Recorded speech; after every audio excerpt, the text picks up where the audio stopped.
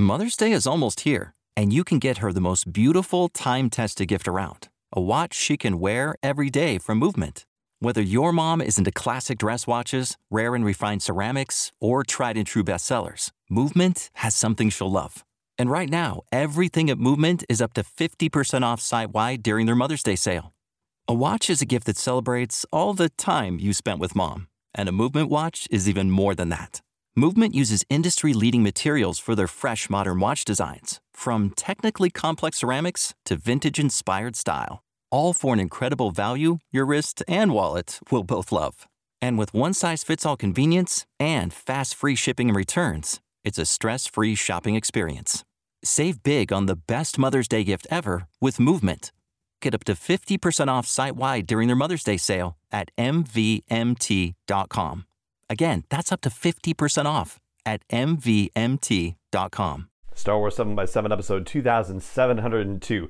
So, since the whole Black Friday thing is happening today, I thought, maybe this would be a good day to check in on a consumer product related situation. And so, since we haven't talked about it in a few weeks, I thought I would catch up on the Bring Home the Bounty stuff that's been happening and see what new and interesting things we may have learned about Star Wars storytelling. Punch it.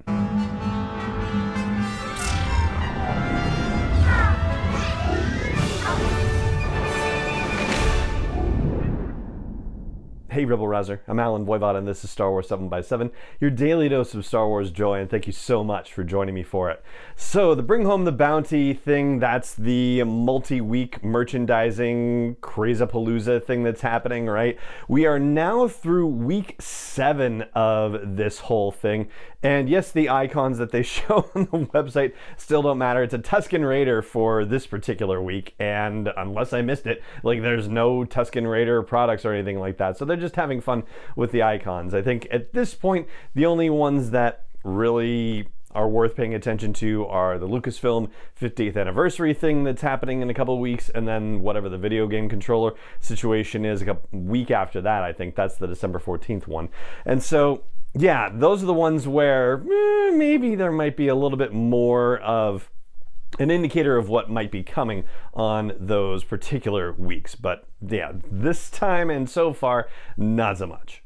And as for the stuff that they've released over the last few weeks, it seems to me that we're not yet getting stuff that hints at what is to come necessarily. We're getting stuff that sort of fills in what we already have. Like, for example, there's going to be a Cobb Vanth action figure. He's the Marshal from Chapter 9 of Season 2 of The Mandalorian, the Marshal who had Boba Fett's armor prior to giving it to the Mandalorian, right? So there is a little bit about his character in the action figure introduction. It says, let's see.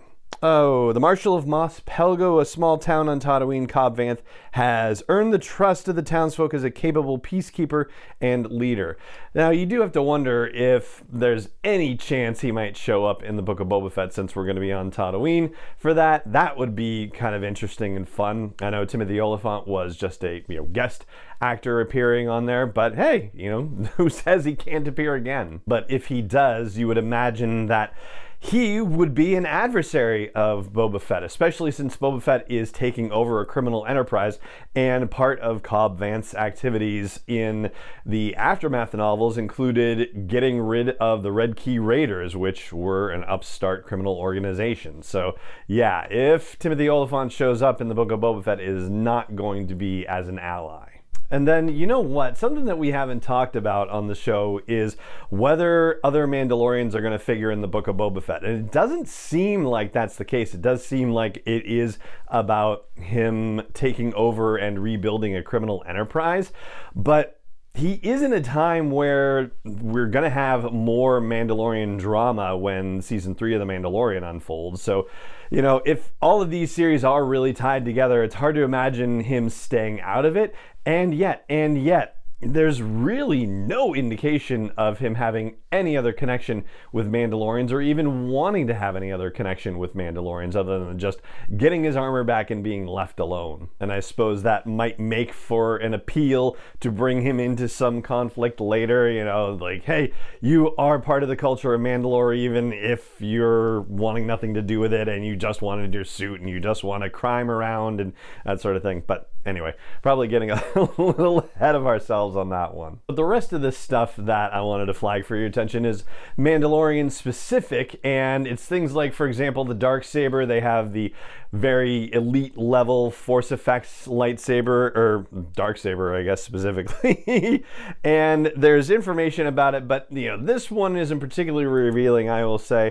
It says, in Star Wars lore, the Mandalorian Darksaber is an ancient lightsaber that serves as a powerful symbol of leadership to the Mandalorians, a unique weapon with a black energy blade lined with a crackling white edge.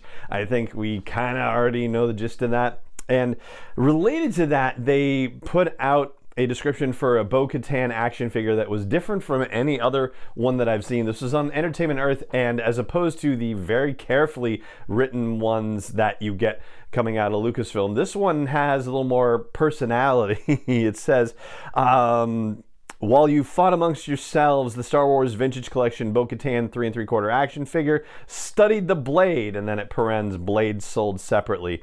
And it says, Bo-Katan is a veteran in the Clone Wars, and as a Mandalorian warrior has seen some horrible things. The Siege of Mandalore, the Fall of the Republic, and whatever it is Grogu ate yesterday.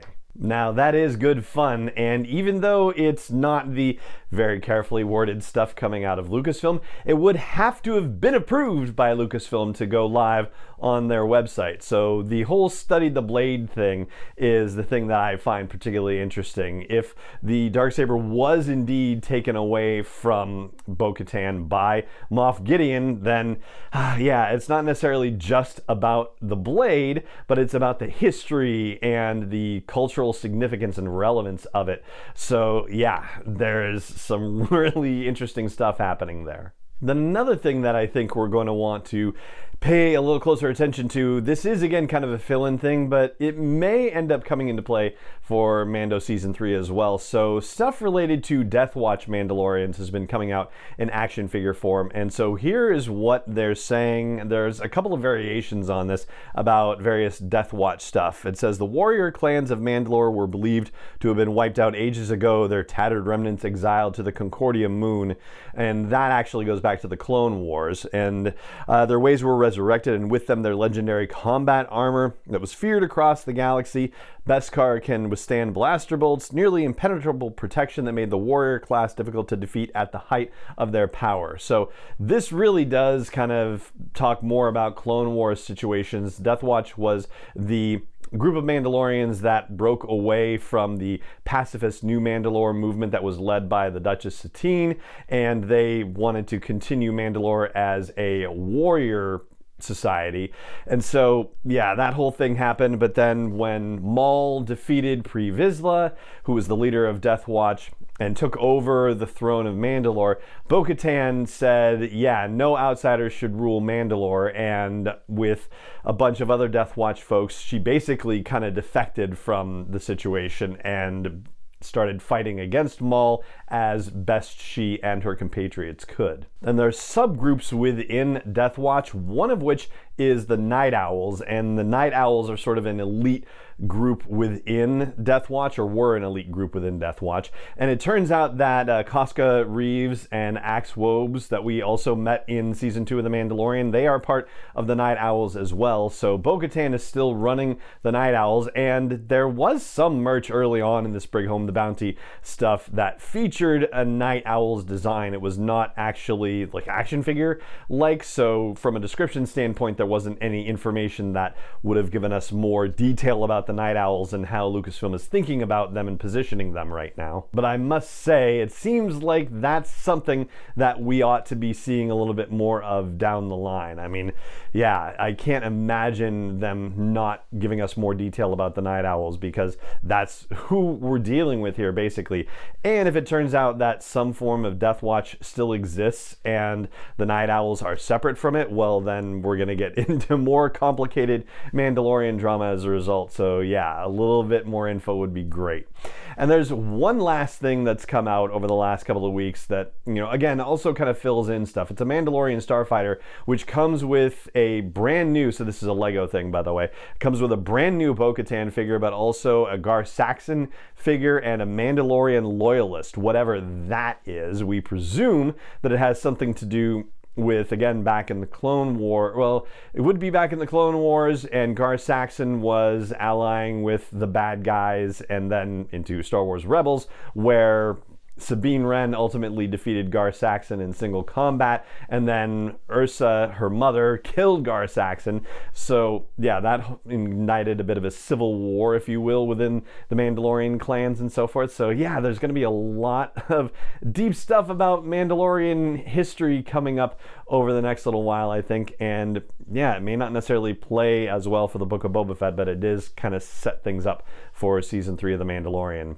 And so, yeah, there you go. That's what I've got for you looking at the Bring Home the Bounty stuff that's come out over the last few weeks. Not a heck of a lot of new storytelling details, but kind of interesting to see what they're putting out there for us and how, they're positioning us to think about the potential story arcs and events that are coming down the line.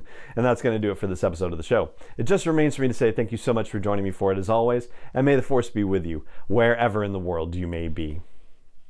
7x7 is not endorsed or sponsored yet by Lucasfilm Limited, Disney, or 20th Century Fox, and is intended for entertainment and information purposes only. Star Wars, the Star Wars logo, all names and pictures of Star Wars characters, vehicles, and any other Star Wars related items are registered trademarks and/or copyrights of Lucasfilm Limited, or their respective trademark and copyright holders. May the Force be with them. All original content is copyright 2021 by Star Wars 7x7. We hope you love it. Did you know that most vitamin D3 supplements come from sheep's wool? Ew, seriously. They squeeze the grease out of the wool and process it with chemicals, and then you eat it. I'm Kat, mother of 3 and founder of Ritual, the company making traceability the new standard in the supplement industry. When I was pregnant, I got rid of products I didn't want anywhere near my body. I found that many multivitamins contain high amounts of heavy metals, synthetic colorants, and even lacked some of the nutrients we actually needed. So what did I do? At 4 months pregnant, I quit my job and started Ritual because all women deserve to know what they're putting in their bodies and why. Ritual's products are made traceable, meaning we share the science and sourcing for every single ingredient. For example, our vegan vitamin D3 comes from sustainably harvested lichen in Nottingham, England, not sheep. We trace like a mother because, let's be honest, no one cares quite like a mother. See for yourself with 25% off at ritual.com/podcast.